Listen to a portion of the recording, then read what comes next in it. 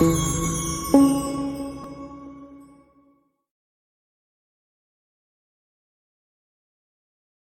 you smell what the Rock is cooking, acknowledge me. I got 141 and 2/3 chance of winning at sacrifice. Yeah! I have to finish the story. Austin 316 says I just whipped your ass. Rest in peace. Goodbye. And good night. Ora, então, muito boa noite a todos. Sejam bem-vindos a mais uma edição do Vamos Falar de Wrestling, através do canal do YouTube do Vamos Falar de FUM e em plataformas de podcast. O meu nome é Ruben Duarte, estou aqui acompanhado com dois dos grandes analistas de wrestling do nosso podcast, o professor Bruno No Escape Tomás e o senhor Jet Lag, com um nome criativozinho, o senhor Rui Lazar. Muito bem-vindo aos dois. Como estão os dois? Eu estava melhor se tivesses feito uma introdução como deve de ser, onde acrescentavas. Não se esqueçam de deixar like, subscrever o canal, seguirem as plataformas do Vamos Falar de FUM em todas as redes sociais e nunca se esqueçam de subscrever em patreon.com/VFF1 para nos ajudar a manter a qualidade do serviço para vocês. E não assim estaria melhor. E não se esqueçam de nos seguir também nos nossos grupos, diversos grupos do WhatsApp. Temos grupos para todos os gostos, nomeadamente grupos para Endurance, para NASCAR, para Fórmula 1 e até para Tasco. E, obviamente, o nosso grupo de wrestling, o nosso Guerrilla Position. É verdade. Já me ia embora. Mas sabes, a beleza da organização de um podcast é que inicialmente somos simpáticos para quem está ao nosso lado e depois é que fazemos a publicidade. E era isso que eu tinha planeado, mas não há problema, já o fizeste melhor do que eu ainda. Temos de pagar as contas. Temos de pagar as contas. É verdade. O Bruno está cada vez a ser mais caro, diga-se de passagem. O Bruno começa a ser requerido fora deste podcast, começa a ser requerido não só para plataformas sociais como o YouTube, como também para outros serviços únicos e exclusivos. Por isso, o Bruno está a ficar caro. Portanto, paguem ao Bruno, se faz favor. Paguem ao Bruno. Paguem o que devem. Portanto, voltando aqui à apresentação, e pronto, já, o meu minuto de fama já passou, mas não faz mal. Uma boa noite a todos os que estão aí desse lado. Temos lá aí a Lila e o Cirilo. Uma boa noite aos dois. E hoje estamos aqui, claro, para falar de o Elimination Chamber, um Premium Live Event que aconteceu no sábado, em direto de Perth, Austrália. Olha, só uma questão. Desculpa, mas estás a falhar. Porque este vídeo tem que ser monetizado. E em certas regiões do mundo, diga-se Alemanha, tu não podes dizer essa palavra, ou essas duas palavras juntas. Portanto, vamos começar a ter algum cuidado na monetização por parte do YouTube, se faz favor. Porquê que achas que eu sou no escape? Eu percebi.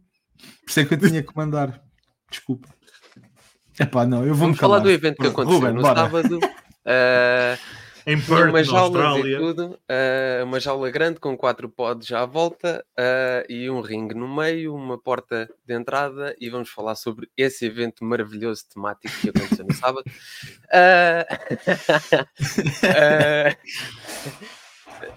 E então, opiniões gerais, o que é que acharam? Começando aí pelo Rui, já agora pode ser. Opinião geral do evento que aconteceu no sábado, que eu já vou dar aqui um genérico, uma descrição genérica aqui do evento. Rui. Olha, dentro do facto de ser possivelmente o Premium Live Event mais previsível dos últimos 150 anos, até não foi mau. Acho que podemos dizer isso. Os combates foram consistentes ao longo de todo o evento. Acho que foi bem jogado e foi bem progredido, que é algo que, quando tu tens tão poucos combates, acaba por ser difícil. Tu conseguiste transformar o Elimination Chamber masculino num buffer bem conseguido, porque isto é apenas uma opinião, eu chego ao final do show e considero que, não que o das mulheres tenha sido melhor, mas acabou por ter mais impacto e ter mais momentos, se calhar. Não momentos, como é óbvio, a estilo Logan Paul, Drew McIntyre, tudo aquilo que aqueles 6 podiam fazer, mas sabendo de certas limitações da própria Chamber em si para com as mulheres, acho que entregaram bastante bem e acho que para mim foi o opener perfeito, apesar de lá estar, entrarmos na questão de sabíamos quem ia ser a vencedora há cerca de 2-3 meses. Depois também gostei muito do combate tag team, deixa-me dizer-te, o combate foi muito bom, muito melhor do que aquilo que eu estava à espera. E lá está, estando na posição do card em que estava, acabava por ser se calhar o mais complicado. Isto porque nós estamos a ver da nossa vertente, mas há que ver da vertente americana para quem também se vende. É muito mais fácil tu acompanhares o primeiro combate se acordares à meia da noite porque estás com toda a ansiedade do próprio show. O meio vai ser o mais difícil de aguentares, sobretudo. Depois, se tivermos em conta o horário em que acaba na Austrália, mas o horário em que termina nos Estados Unidos, volta a ser, entre aspas, um bocadinho mais fácil de voltares a acordar e de conseguires acompanhar de melhor forma. E nesse sentido, acho que o combate tag team entregou bastante bem. Gostei mesmo muito. E acho que o Tyler Bate e o Pete Dunne fazem uma dupla incrível. Já sabíamos o que é que eles conseguiam fazer nos tempos dos British Strong Style. Ofereçam mais disto porque de facto foi muito bom. Depois, só um pequeno toque no main event, porque entramos em ritmo jet lag, e por isso é que eu hoje até trago este nome tão carinhoso, porque o jet lag de facto faz mal às pessoas e às vezes faz-te virar do avesso, por assim dizer. Tanto que tu, quando vais para a Austrália, por algum motivo dizem que vais para o outro lado do mundo, vais para o Down Under the Earth. Porque a Nia Jax esteve bem, meu! A Nia Jax esteve bem. Dentro de todas as limitações dela, dentro de tudo aquilo que ela consegue ou não fazer, ela esteve bem. Depois percebemos os efeitos do jet lag na segunda. E tudo volta um bocadinho mais ao normal. Bruno, uma opinião geral em relação ao evento? Antes de mais, deixa-me só dizer, já que não vamos falar do SmackDown, que estou farto de acabarem shows que tenham um combate principal com mais do que uma pessoa, que o Go Home Show seja andarem todos à porrada. E agora vou levar um Claymore, agora vou levar um RKO, agora... Isto é estúpido, não gostei. É estúpido. Sobre, mais concretamente, sobre o Elimination Chamber, honestamente foi um bocadinho chatinho. Não gostei assim tanto. E principalmente não gostei assim tanto do combate masculino. Acho que o combate masculino foi aquele que eu fiquei mais desiludido. E lá está, não sei se foi pelo overselling ou realmente lesão de um dos participantes, já vamos falar mais aqui à frente, mas achei que foi um bocadinho mauzinho. Lá está, foi extremamente previsível, mas este paper é o que faz criar daqui uma questão que a WWE está a fazer, por um lado bem, por outro peca nestes casos, que é tu logo em janeiro começares a ter um caminho muito claro para que vai ser a tua WrestleMania. Nos tempos do Vince, ainda hoje estavam a decidir qual é que seria o primeiro combate. Aqui não, temos calma, temos visão, temos um caminho a percorrer e o caminho estava mais ou menos delineado. Lá está, gostei, como o Rui, gostei muito, se calhar foi o meu combate favorito, foi o Tag Team Match. Acho que o Tag Team Match foi fenomenal, adoro os 4 intervenientes. Não sei o que é que aconteceu com a mão do Finn Balor, espero que esteja tudo bem com ele, mas foi excelente. Eles são 4 lutadores do melhor que há neste mundo. O main event foi chocantemente bom. Também não vamos exagerar. Ok, pronto. Como é que eu ia te explicar? Dentro das limitações... Eu vou explicar. Senti o mesmo que eu senti uma vez em Alvalade, que foi se calhar a maior vitória que eu alguma vez tive em Alvalade. E vocês perguntam-me, foi algum jogo? Foi algum derby? Não, foi quando o Jogai marcou um gol. E os gajos marcaram um golo. Foi uma daquelas experiências que ainda hoje assim, guardo com saudade. Eu acho que pode ganhar a Champions em Alvalade e vou sempre achar que não, calma, está bem. Ganhar a Champions, muito bom. Mas os gajos marcaram um golo é daquelas coisas que tenho tatuado ao pé de amor de mãe. E a Nia Jax foi os gajos a marcar um golo. Foi brilhante. Foi um bocadinho por sorte, não é? Foi como aquele cruzamento do Abel que foi um golo contra o Manchester United. Mas pronto, foi bom. E lá está. E a Rhea Ripley já cada vez mais, não é só a cara da divisão feminina, torna-se a cara da companhia.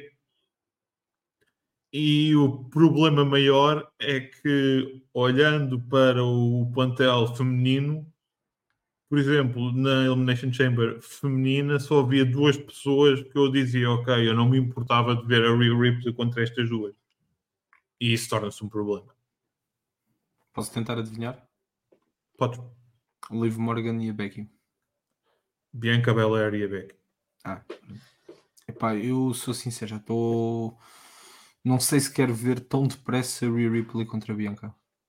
É só por uma razão simples. Eu acho que em nível de ringue, a Becky é o personagem mais que consegue rivalizar melhor com a predominância que temos da Rhea Ripley.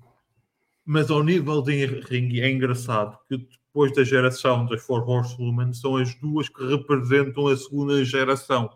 A geração NXT, a geração que... Tanto que, se eu não me engano, em 2021 foram as 2 últimas na Rumble. Na Royal Rumble. Foram as 2 que foram a lutar pelos títulos nessa WrestleMania e têm uma carreira em paralelo muito interessante. Eu percebo o que estás a dizer, sim. É um género de... Mas eu gosto que eles guardem este combate porque eu sei que não tem nada a ver, mas pode se tornar um género de um Batista contra John Cena quando finalmente ocorreu naquele longínquo ano de 2008 num SummerSlam, a malta parou para ver esse combate. E não era por nada. Ora então, pronto, falando aqui mais detalhadamente, foi um evento. Um evento composto por... um evento premium. Podes dizer que é pay-per-view, porque ela continua a ser vendida em pay-per-view. O Jim Cornette ainda hoje compra em pay-per-view. É verdade, ele disse isso no último podcast. Um pay-per-view com poucos combates, 4 combates, e também tivemos um segmento lá pelo meio. Iniciámos, claro, com a Elimination Chamber feminina por ordem de entrada. Tivemos a Becky Lynch, a Naomi, a Tiffany Stratton, a Liv Morgan, a Raquel Rodrigues e Bianca Belair. E queria perguntar a vocês os dois, efetivamente, qual foi a MVP deste combate? Começando aí pelo Rui. Não querendo ser mal interpretado, it's Tiffy time. Bruno. E acho que... Deixa-me só terminar. Sim, acho que o facto da própria WWE fazer um upload de um vídeo só com os momentos dela na Elimination Chamber responde à tua pergunta. Bruno. Eu não pela prestação, mas por tudo o que ocorreu antes e o facto dela ainda na altura estar a passar pela doença, eu por um lado tenho que tirar o meu chapéu ao Raquel Rodrigues. A Raquel Rodrigues estava a passar por uma doença autoimune que estava a dignificar a zona da pele dela. E mesmo assim continuar a lutar e ter feito uma prestação como fez, eu tenho que lhe tirar o chapéu por causa disso, não é? Mesmo menos de 24 que, horas depois estava no Raw. Diga-se de passagem. E mesmo que é certo que quando olhamos para o combate, concordando com o Rui, quem ficou na memória foi a Tiffany Stratton, que claramente vai ser uma daquelas players para o futuro da WWE há pouco tempo e tem tudo para ser uma estrela. Bruno, não sei se concordas, e já agora o Ruben também. A Tiffany teve o mesmo destaque e eu penso que o objetivo da WWE foi o mesmo com aquilo que foi feito ano passado com o Montes. Sim. Não sei se vocês se lembram da lembro perfeitamente do Montes na Chamber, foi fenomenal. Foi ele que teve os maiores spots, foi ele que... E a Tiffany teve aquele somersault do pod. E a Tiffany foi a única dentro daquela Elimination Chamber, desculpa, mas foi a única lá dentro que me fez realmente acreditar por um momento, será que a Becky ganha mesmo? E não foi por ela, atenção, não foi por ela, porque não achava nunca que ela ganharia. Achei que a Liv a certo momento poderia ganhar, mas achei que poderiam dar um push tremendo à Tiff eliminando a Becky. Sim. Não sei se consigo fazer-me explicar ao mesmo tempo o porquê dela influenciar nesse pensamento da Becky. Ou seja, tu tinhas aqui 2 spots. Se quisesse utilizar, seriam quem estaria mais com maior foco. É certo que a Liv Morgan já foi campeã feminina, mas basicamente as 2 estrelas eram a Bianca Belair e a Becky Lynch. Quem quer que fosse, eu já não me lembro, eu acho que até foi a Tiffany Stratton que eliminou a Becky Lynch. Desculpa, a Bianca Belair. Não, a Tiffany Stratton foi a primeira, eliminou a Naomi. Quem eliminou a Bianca foi a Liv Morgan. Foi a Liv, ok. Uhum. Também porque querem continuar o push-out. Mas lá está, a prestação foi muito, muito boa. Era a pessoa que mais tinha a ganhar com este combate. Sim, eu também pensava que ela ia fazer o Cyril está aqui a dizer que pensava que iria fazer um moonsault em vez de uma swanton. E eu também pensei nisso. Era demasiado bonito, mas demasiado arriscado. Não que o swanton seja melhor, mas há uma ligeira diferença na forma de controlar o corpo.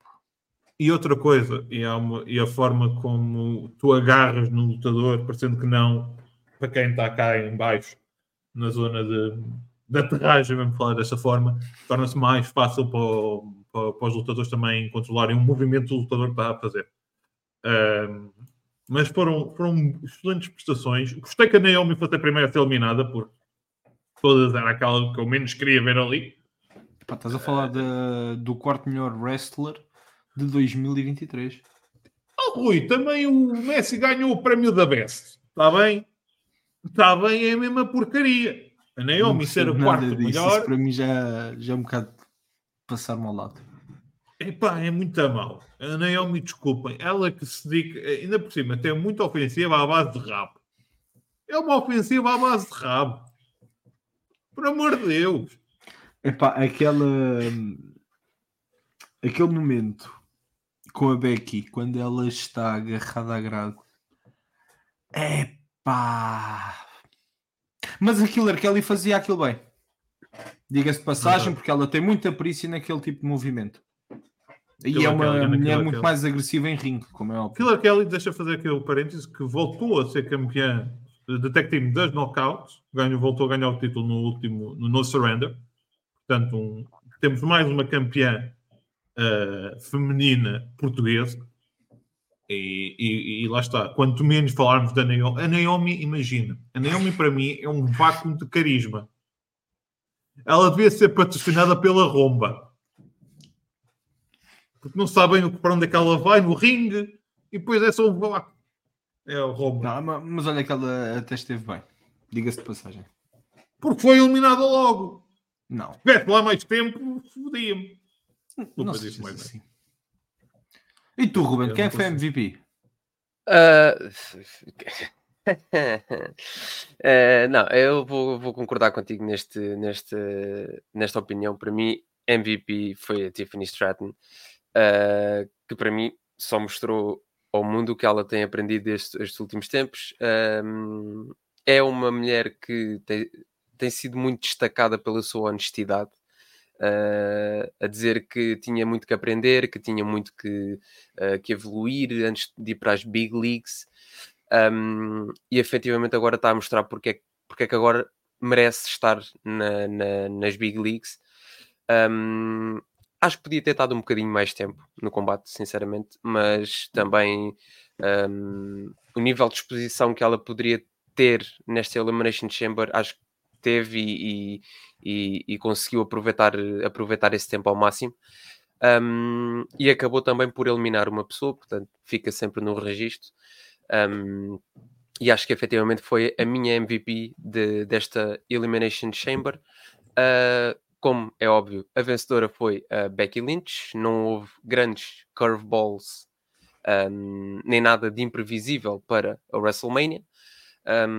Acho que também ninguém estava à espera de outro outcome. Obviamente que poderia acontecer qualquer coisa, mas acho que este era o combate estipulado para a WrestleMania já na press conference da WrestleMania, ou kickoff, ou como querem chamar. Já na altura da press conference foi um combate que já estava praticamente definido para a WrestleMania e foi confirmado na Elimination Chamber. Entretanto, temos a Liv Morgan, coitadinha, dois Royal Rumbles de seguida, uma Elimination Chamber. O segundo lugar é bom, mas muitas vezes também é demais, não é? E Rui, queria perguntar, caminho para a Liv Morgan para a WrestleMania, o que é que achas que pode estar no horizonte para ela? Eu acho que a WrestleMania não vai ter mais do que 12 combates. Portanto, E eu acho que há muita multi-woman. gente a achar que vai lutar e que não vai.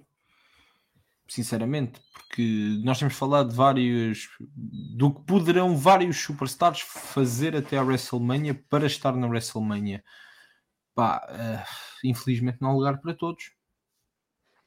Não que a Liv Morgan não mereça tal lugar, muito pelo contrário. Mas também não morre se não for lá. E sinceramente, para estar num kickoff como nós vimos no Elimination Chamber, quer dizer, às vezes mais voltar em casa. Kickoff, Atenção. diga-se o SmackDown antes da WrestleMania. O combate da Indy Hartwell, não foi? Uhum. Da Indy Hartwell com a Candice LeRae. Epá, parênteses. É criminoso o que estão a fazer com a Candice LeRae nos últimos 5 anos. É criminoso. Estamos a falar de uma das melhores wrestlers desta geração, man. Não estamos a falar de uma Indy Hartwell. Com todo o respeito pela Indy. Mas, porra, nós passámos da Candice LeRae fazer tag team com o Joey Ryan, entregar dos melhores combates de tag team que havia por ano para isto. Eu não sei se ela não está já a preparar até porque não querendo de alguma forma parecer que só por causa de ser mãe isso, mas parece-me que ela já está a preparar a transição para ser se calhar a principal treinadora feminina do roster. Eu acho que eles têm muita confiança nela, mas de alguma forma realmente não estão a dar-lhe o destaque que devia. Agora, eu não percebo porque é que vocês não pensaram logo nesta posição para a Liv Morgan. Fumar ganzas com o Snoop Dogg. Claramente fumar ganzas com o Snoop Dogg. Mas atenção, eu estou mais numa tipo aquilo que o Cirilo está aqui a dizer nos comentários, que é do lado definido que será apenas 2 combates pelo título e Jade versus Bianca e talvez uma Battle Royale, ou como tivemos o ano passado, um Tag Team Showdown. Sim, E pronto, é o chamado combate de Payday da WrestleMania. E Porque que sim. pela Liv E Morgan... atenção. Desculpa, Ruben. Não, pela Liv Morgan, por exemplo, ela tem equipa com a Raquel, pode usar as duas e tem ali o seu spotzinho na WrestleMania. Epá, eu espero é que o spot que este ano está a ser dado à Bayley seja dado no próximo ano à Liv Morgan. É só isso. Certo.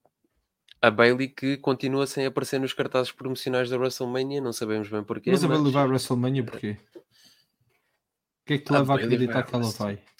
Epá, Ela nem sequer esteve na press conference. Nem no kickoff, nem no Elimination Chamber. Nem... Não sei, nem não vejo a nada, Bayley há coitada, muito nem tempo. nada, nem nada. Ela não ganhou Mas nada, ela não ganhou nada, ela não merece. Mas lá está, o Bruno estava há pouco a dizer uma coisa que é verdade. Isto é o problema de teres a Royal Rumble tão cedo e teres a WrestleMania tão tarde. Porque eu acho que isto é algo que eu venho defendendo há algum tempo. Eu acho que te falta um pay-per-view em dezembro e acabavas por não ter um pay-per-view em janeiro. Não acho que haja essa necessidade e a Rumble ser mais no final de fevereiro do que propriamente no final de janeiro. Sim, e tu tens estou um a mês e entender. meio para construires aquilo que é a estrada para a WrestleMania e escusas de meter, porque tem sido o problema dos últimos anos, escusas de ter um pay-per-view que por norma consegue ser sempre tão previsível a meio do caminho, pá, só para encher chouriço, meu. Isso ainda é táticas à Make Man, em que utilizavas o pay-per-view para fazer dinheiro, eu compreendo, mas hoje em dia isso já não se... A forma como a WWE trabalha já não é nesse sentido. E por isso não... Não podemos, De força. não podemos esquecer que chegou a haver uma altura onde tu tinhas entre a Royal Rumble e a WrestleMania Dois dois pay-per-views. pay-per-views. Não Também podemos só esquecer aconteceu o uma fatídico vez. Fastlane E o Roadblock. Foi só uma vez também. Não sejas assim, man. não, Mas foi pronto. duas. Não, acho que só foi uma. Mas, epá, não... Não, porque houve o Fastlane, houve o Roadblock, que são pay-per-views diferentes. O que eu estava a lembrar-me realmente era o Roadblock, mas o Fastlane foi outro pay-per-view. O Roadblock foi aquele onde tiveste o Daniel Bryan com o Roman Reigns, por exemplo. Não, isso foi no Não, Fastlane. o Roadblock foi o Dean Ambrose com o Triple H. Exatamente. Sim. E no... Ah, não. Foi no ano anterior é que tinha sido o Daniel Bryan com o Reigns. Esquece. E o Phil está aqui a dizer que o Roadblock foi só uma vez. Não, na verdade foram duas vezes. Só que nessa altura apenas foi uma vez. Se eu não estou em erro, houve dois pay-per-views chamados Roadblock. Sim, Ainda mas assim, houve um chamado End of the esta Line. porcaria, entretanto, esta porcaria nunca vai bater o nome do Great Balls of Fire. Isso é que era um pay-per-view a sério. É verdade. É verdade, e como sabemos, já existem aqueles problemas de micosas que às vezes criam realmente Great Balls of Fire. E é bom. E sem esquecer o lendário Big S, que se bem se lembram, que foi Big no S. Great Balls of Fire que tivemos essa visão Big S. E pronto, voltando aqui então, temos Becky Lynch versus Rhea Ripley pelo Women's Championship na WrestleMania. Dr. Ruben. Doutora Ruben, não querendo aqui pô-la numa posição, mas você às vezes tem que ler os comentários aqui a malta está aqui a fazer, e depois temos malta que só ouve, doutor, temos malta que só ouve, e temos invisuais também a ouvir, tem que saber o que é que se passa. Ai. Vocês têm vocês têm passado por todos os comentários, e sempre que eu vou tentar passar por um comentário, vocês fazem isso, portanto não há problema, eu deixo-vos falar à vontade. Tu é que tens de moderar, tu é que és o moderador de moderadores. Não é muito fácil, mas diga-se de passagem, e aqui um parênteses nesta questão, e aqui tornando isto um bocadinho mais pessoal, a primeira vez que fiz um podcast era o Ruben que mandava. Era o Ruben que moderava.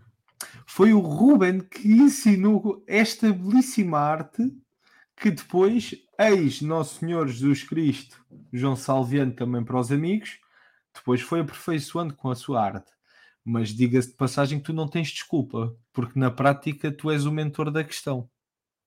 Calma, na altura não tínhamos a ideia de podcasts, tínhamos a ideia de streams. Agora é que temos um nome aqui. Diga-se de passagem que nós...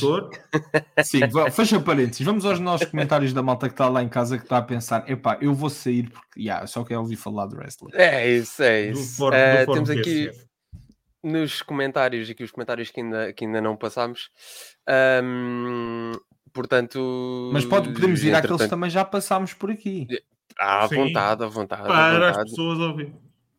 Vamos aqui então, pronto, esta aqui um parênteses, depois dos 10 segundos podem dizer e se, nem vou dizer o nome, já não me apetece, à vontade, calma.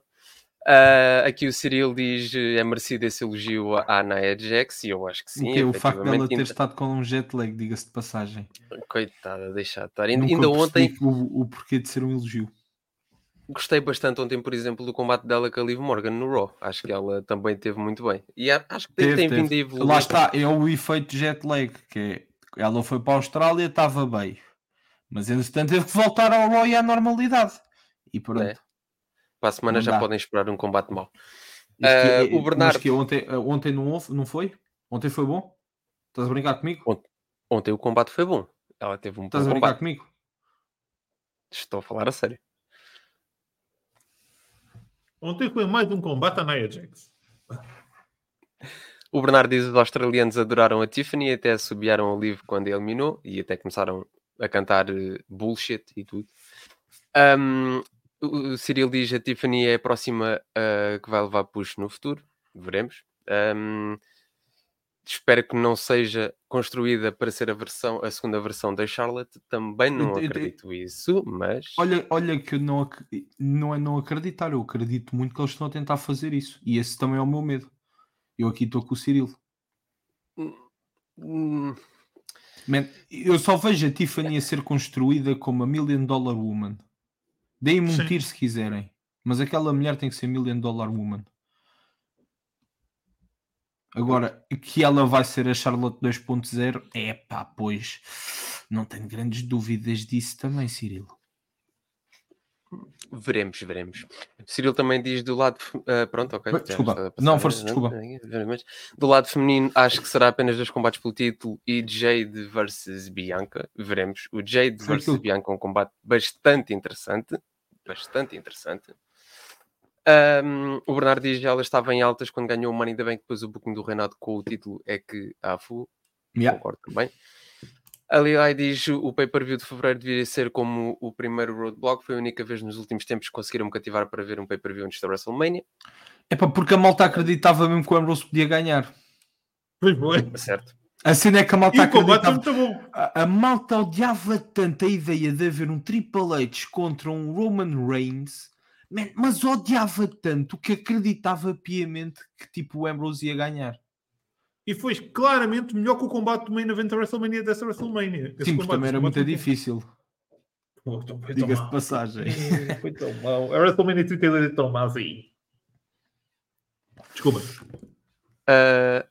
E o Cyril também diz Roadblock foi só uma vez. Eu não tenho a certeza de quantas vezes é que foi o Roadblock, sinceramente.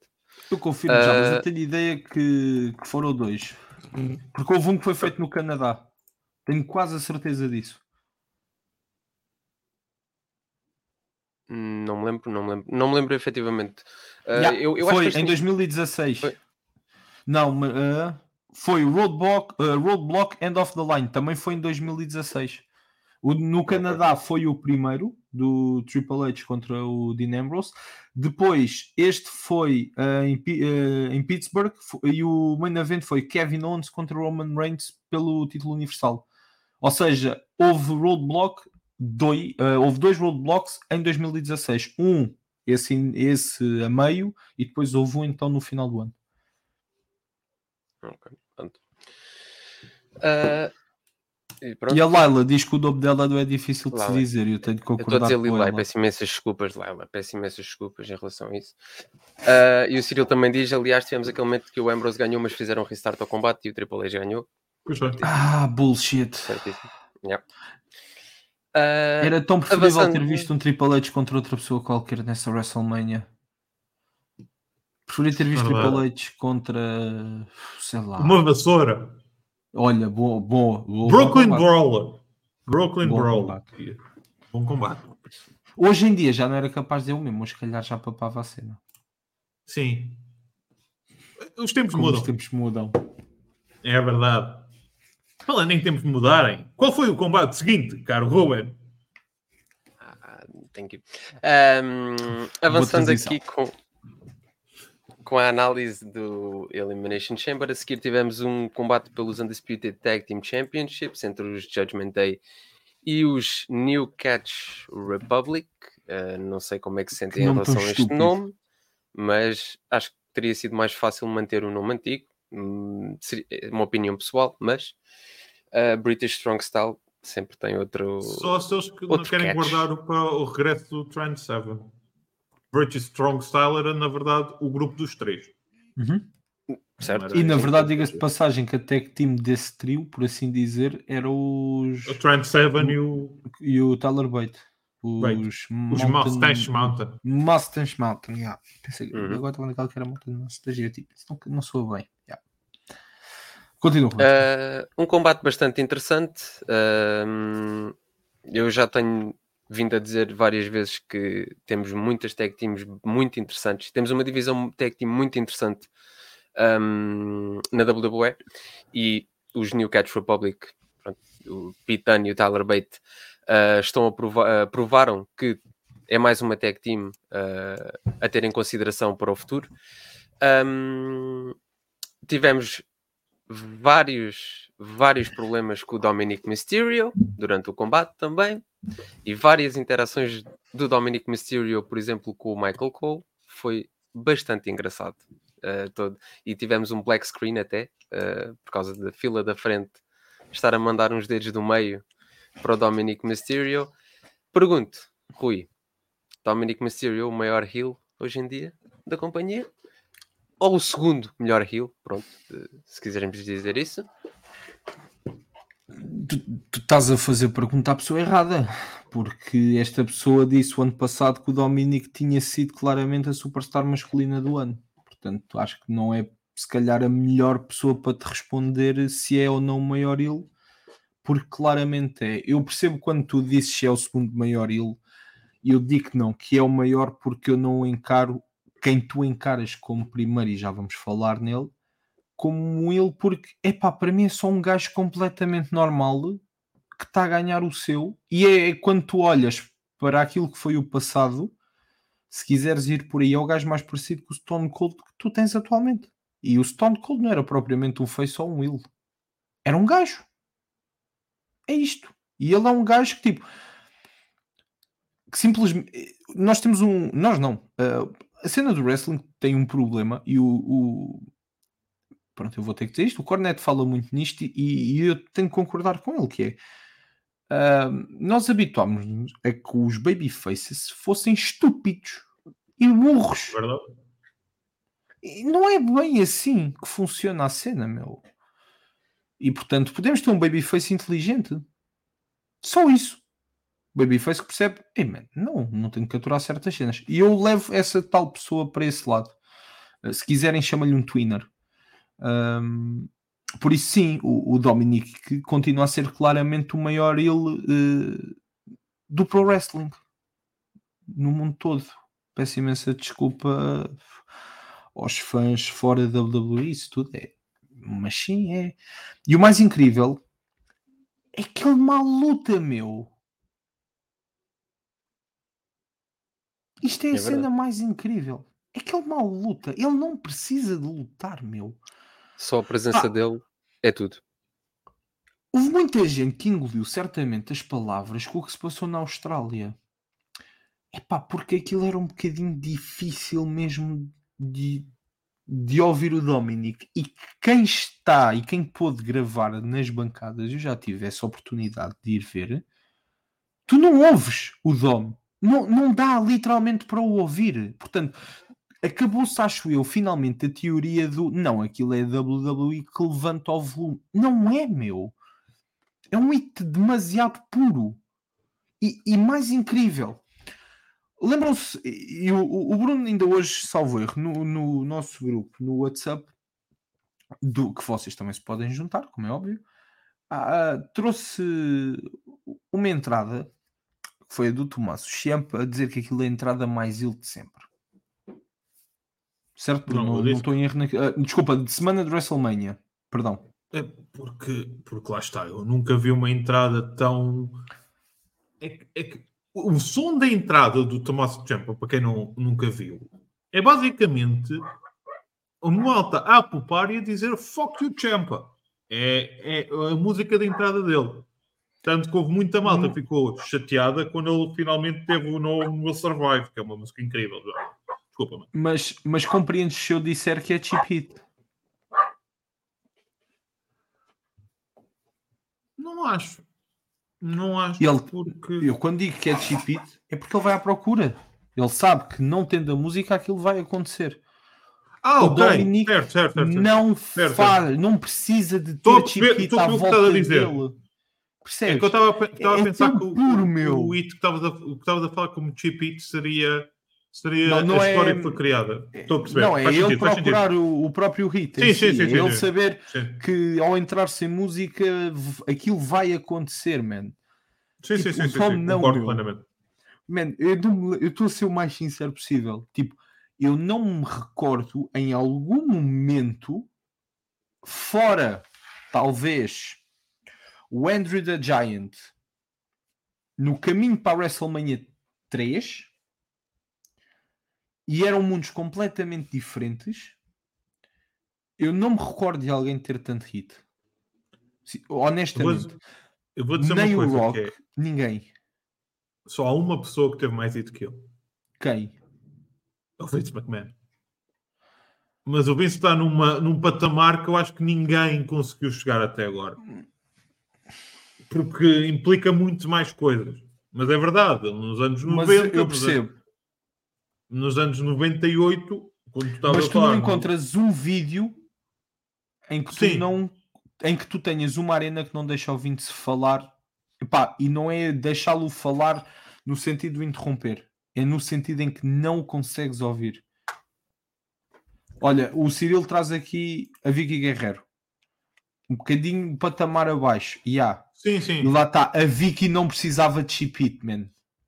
Verdade. O Bernardo lembra a promo do Reigns quando ganhou o Undertaker. Completamente diferente. Estamos a falar semana após semana. A cena é essa. É verdade. É semana... E isto não é uma storyline já. É tipo, é a própria personagem. Man, e há uma coisa que tem que ser dita.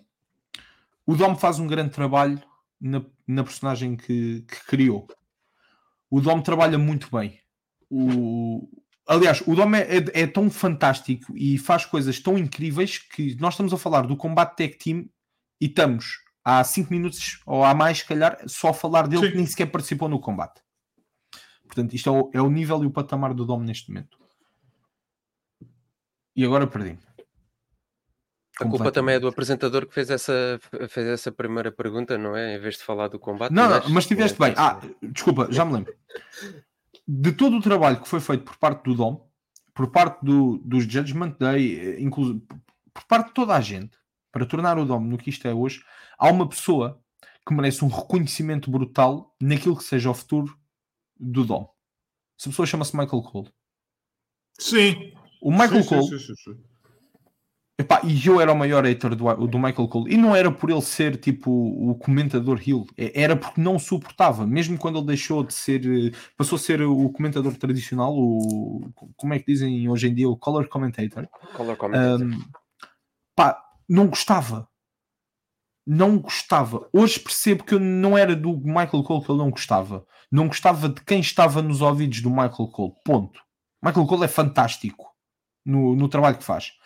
Mas aquilo que ele conseguiu transformar o Dom, o nível de hit que o Michael Cole consegue transportar para dentro de tua casa através do Dom, man, é um nível completamente acima. É um trabalho fantástico por parte do Michael Cole. Pá, se lhe estão a dar liberdade para ele o fazer, puto, este gajo, desculpa, tenho que o dizer, está ao nível de um Jim Ross e muito mais novo. Estava-me a lembrar do Jim Ross nas saudosas vezes que fez isso para o turno do Triple H. Boston. O Triple H era o trabalho que ele fazia com o Triple H fenomenal. Se ele está a ter esta liberdade e está a conseguir fazê-lo, e eu quando estou a dizer, com todo o respeito, comparando-o com o Jim Ross. O Jim Ross para mim está no Mount Rushmore do wrestling. Sim. A questão é que o Michael Cole é muito mais novo. Ponto 1. Está nisto há muito mais tempo. Ponto 2. E neste momento tem na sua posse, por assim dizer, tanta coisa dentro da WWE. Ele comanda tantas operações por trás. E é aí que eu quero chegar. É tipo, está a chegar num nível ao Jim Ross, tipo, pelo controle próprio que está a ter dentro da empresa, Pá, e pela forma como está a transformar. Pá, e o Pat McAfee, eu não sou o maior fã do Pat, sobretudo nesta segunda run dele. Eu gostei muito da primeira run dele, eu gostava quando ele aparecia de vez em quando. Eu penso que já falei com isto até com o Bruno em particular. Eu sinto que o Pat está extremamente cansado. Pá, ele todos os dias tem o programa dele, é voos atrás de voos, eu acho que ele está realmente cansado e que se calhar isto não era a melhor opção para ele agora. Eu preferia que ele aparecesse, por exemplo, nos pay-per-views, fizesse só pay-per-views, com o Michael Cole, a cena ia ser fantástica, metiam o Corey também lá. Eu sinto. Ficaste sem micro. Ficaste mute. Não sei se vocês partilham ou não da mesma opinião relativa ao Pat McAfee, ou se está a ser só mesmo embirração minha e ponto final. Eu acho que o Pat parece-me que está a demorar a entrar, ou a demorar um bocadinho mais, porque eu também disse que também não estava a ver o conteúdo. Agora está a acompanhar o conteúdo ao mesmo tempo que nós estamos a acompanhar. Boa, espero bem que seja mesmo só isso. Parece-me que é mais disso. Porque lá está, ele teve aquele... ele é um dos principais comentadores de college football para a ESPN, ele tem várias coisas. E o programa dele é todos os dias. Todos os dias, ou seja, de segunda a sexta-feira, já não é fácil. 2 horas. Já não é fácil fazer um programa por semana, então um programa a cada dia, meu Deus, né? Sim. Não, e é assim, ele acaba o programa de segunda-feira, apanha um voo para onde quer que o Raw esteja, para ir gravar, para ir fazer o Raw, e no dia a seguir tem mais um programa. Pá, também daí estar a dizer que compreendo se ele estiver também cansado. Pá, mas pronto, e foi isto o combate tag team, o Dominic e o Michael Cole são fantásticos, sim. E o combate foi fantástico, a cena é essa. Foi fantástico, foi muito bom. Foi muito bom. Foi. Eu adoro aquela dizer... Desculpa. Fala, Bruno, fala, desculpa. Só ia dizer que há sequências incríveis neste combate. E uma das que eu mais gostei, eu gosto muito daquela clothesline que o Tyler Bate faz, que parece que vai contra as cordas, e para o German é dos moves mais bonitos do Tag Team Wrestling. Houve várias near falls, houve o Tyler Bate claramente é o melhor tipo para fazer o Babyface in Peril, para levar para potenciar o hot tag do Pete Dunne. Ele faz um selling incrível. Ele é um... E não podemos esquecer que lá está, ele foi o lutador mais jovem da história da WWE a ganhar um título individual. Isso diz muita coisa sobre ele. Ele tem apenas 26 anos. Ele tem apenas 26 anos. Ele depois, aos 19 anos, ganhou o UK Tournament. O Pete Dunne também não é muito mais velho, acho que ele tem 28, portanto temos ali equipa para muitos anos. O Finn Balor para mim está... Esta deve ser das melhores versões do Finn Balor que eu vi. Eu gostei muito da versão do Prince, eu gostei muito da versão Face que ele passou, mas ele parece estar-se a divertir bastante nesta encarnação, e gosto muito dos Jordan que ele leva sempre, são muito bonitos. E gostei que o Damien Priest eram realmente muito bonitos.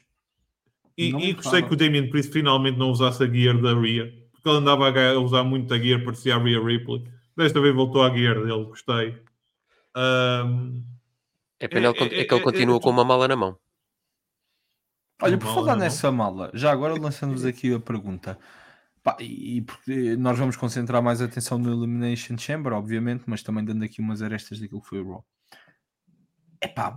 Vamos ter pela segunda vez um cash-in num título, vamos chamar, não mundial? Eu não acho que eles estavam a fazer a coisa pelo IC, pelo Priest. Parecia mesmo que eles estavam a pôr o Dom contra o Gunther. Eu fiquei com essa ideia. Mas se calhar foi só eu. Eu gostei da reação da Rhea Ripley no backstage. Tu foste meter com o Gunther? Com o Gunther? Mas tu estás-te a passar? Vou eu ter que te safar. Mesmo, porra, mas caramba. Olha, agora fora de brincadeiras, o Bruno disse isso, mas, desculpa, o meu puto Dom contra o meu puto Gunther na Mania era algo que eu não me importava. Ai, man. Ai, o Dom ser arrasado, mano, enchapado. Ai, seria O Gunther ia se lindo. tornar o maior babyface da história. A cena era essa, mano. O Gunther era o babyface, meu. Mas a cena fixe era o Dom ganhar. Pois é. Era Parece-me o que, Dom parece-me ganhar. parece-me que a história para a WrestleMania do Gunther está mais definida pelo Sami. E parece-me um combate mais natural, no sentido de babyface contra ele. Mas não se despertava está a do... demorar muito a ser contado. Tá.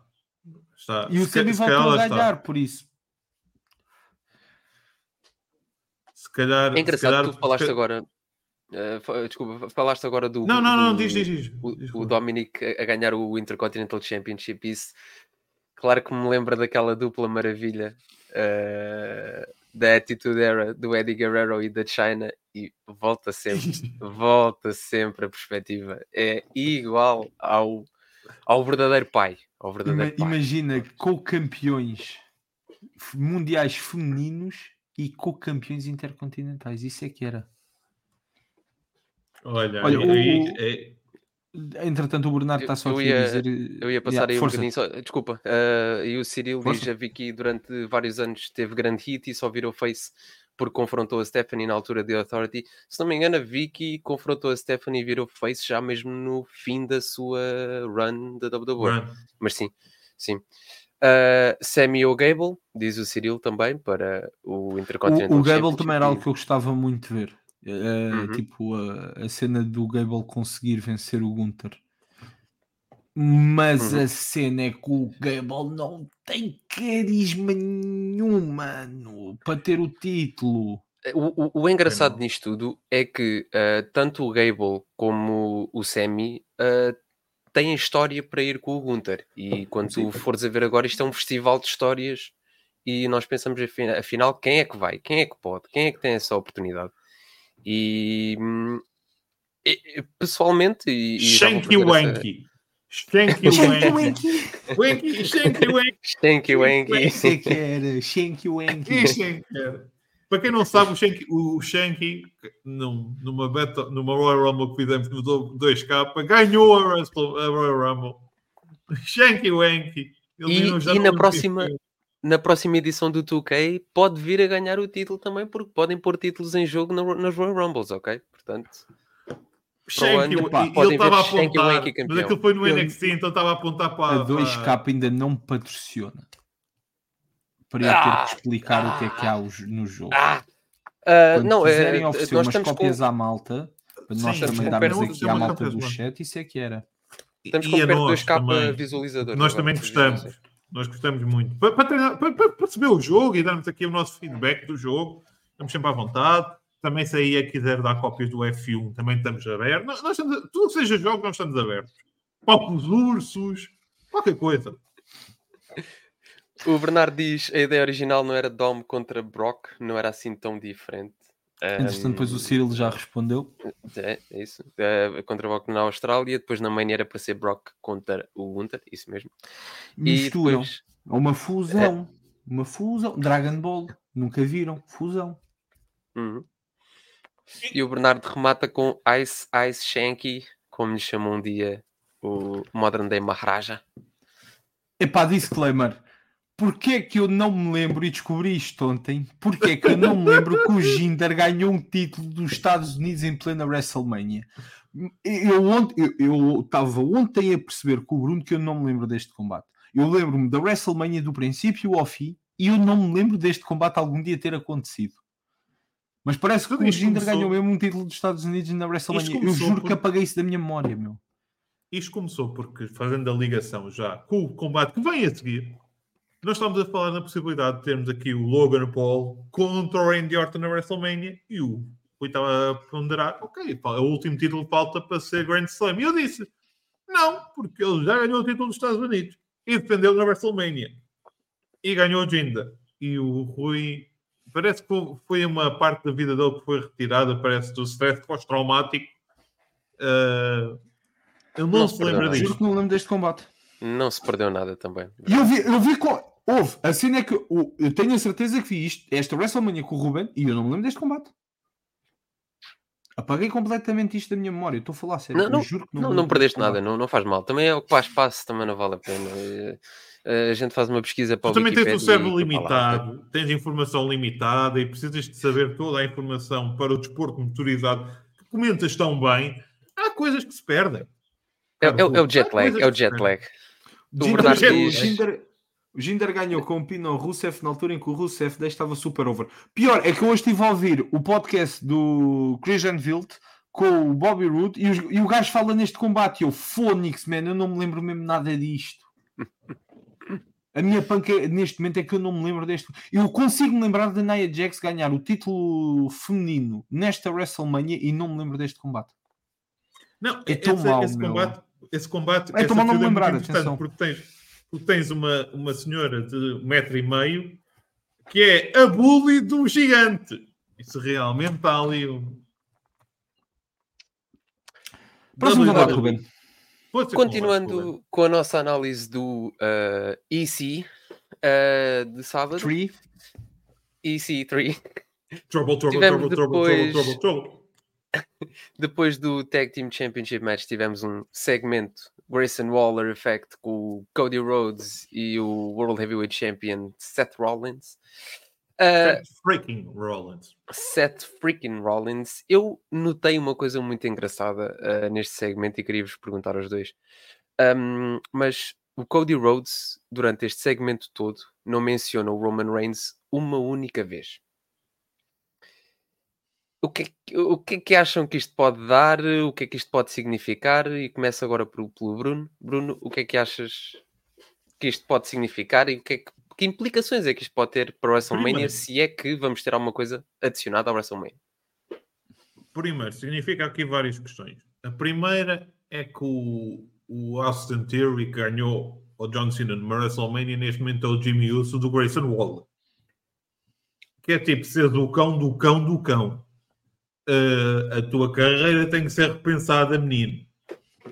A segunda é que claramente esta entrada do Rock na Bloodline alterou a perspectiva. Eu achei estranho, se calhar há aqui mais histórias para se contar e nós falámos no potencial o main event de sábado da WrestleMania ser o tag team match. Estamos a pensar entre o The Rock e o Roman Reigns contra o Seth Rollins e o Cody Rhodes. Mas é estranho o Cody Rhodes ter desafiado para um combate 1 contra 1. Foi daquelas coisas que não estava nada à espera. É certo que já falamos aqui várias vezes sobre esta história. A WWE, quando nós pedimos mais perguntas, dá-nos mais respostas. E voltamos a dar aqui mais uma pergunta em vez de uma resposta.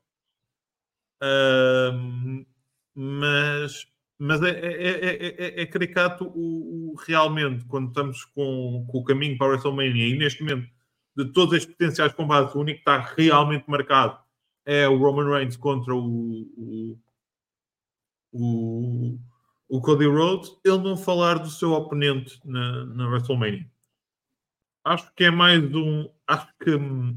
uma layer para a história, e nós falámos no potencial do Roman Reigns ser o Jimmy Uso do The Rock. Eu acho que isto é mais uma camada dessa história do Rock, e não sei o que é que vai sair daqui, se o Roman vai pegar neste texto, porque vai aparecer no SmackDown desta semana com o The Rock. Rui, a tua opinião? Para chatear o Salviano, eu curto para caraças do Grayson Waller. Só para chatear, para começar. Depois, eu gosto. Ele pode ter uma ring attire muito estranha, mas eu gosto muito do Grayson Waller. Depois, obrigado por mais um cross com o UFC. Eu cada vez gosto mais disto, man. Sinceramente. Obrigado. Ainda não comentei, mas porque não tive cá a semana passada, mas meteram-me o Michael fucking Chandler no Raw a falar do Conor McGregor. E agora, voltámos a ter um cross. Eu sei que há muita gente que não gosta de MMA, eu respeito isso. Eu adoro e adoro ver isto. E isto é trabalho bem feito. Ponto. Posto isto, o segmento foi demasiado insonso. Não sei se me faço entender. O que é que eu quero dizer com isto? Foi demasiado scriptado. Demasiado. Foi demasiado construído. Foi um ponto de venda autêntico para a WrestleMania. E no máximo, acho que se eles tivessem que lutar, ou se tiverem que lutar, será lá para o SummerSlam. Antes disso, não acredito. E não acredito por um motivo apenas. O Rock, tendo em conta que está hierarquicamente acima do Tribal Chief, portanto, parte do princípio que tu, para teres acesso a ele, primeiro tenhas que passar pelo Tribal Chief. Ou seja, esse combate será na WrestleMania. Presumo eu. Não sei de nada. Porque o Cody Rhodes, cada dia que acorda, muda de ideias. Posto isto, penso que isto foi mais uma questão relacionada com promover algo que poderá ser entre o Cody Rhodes e o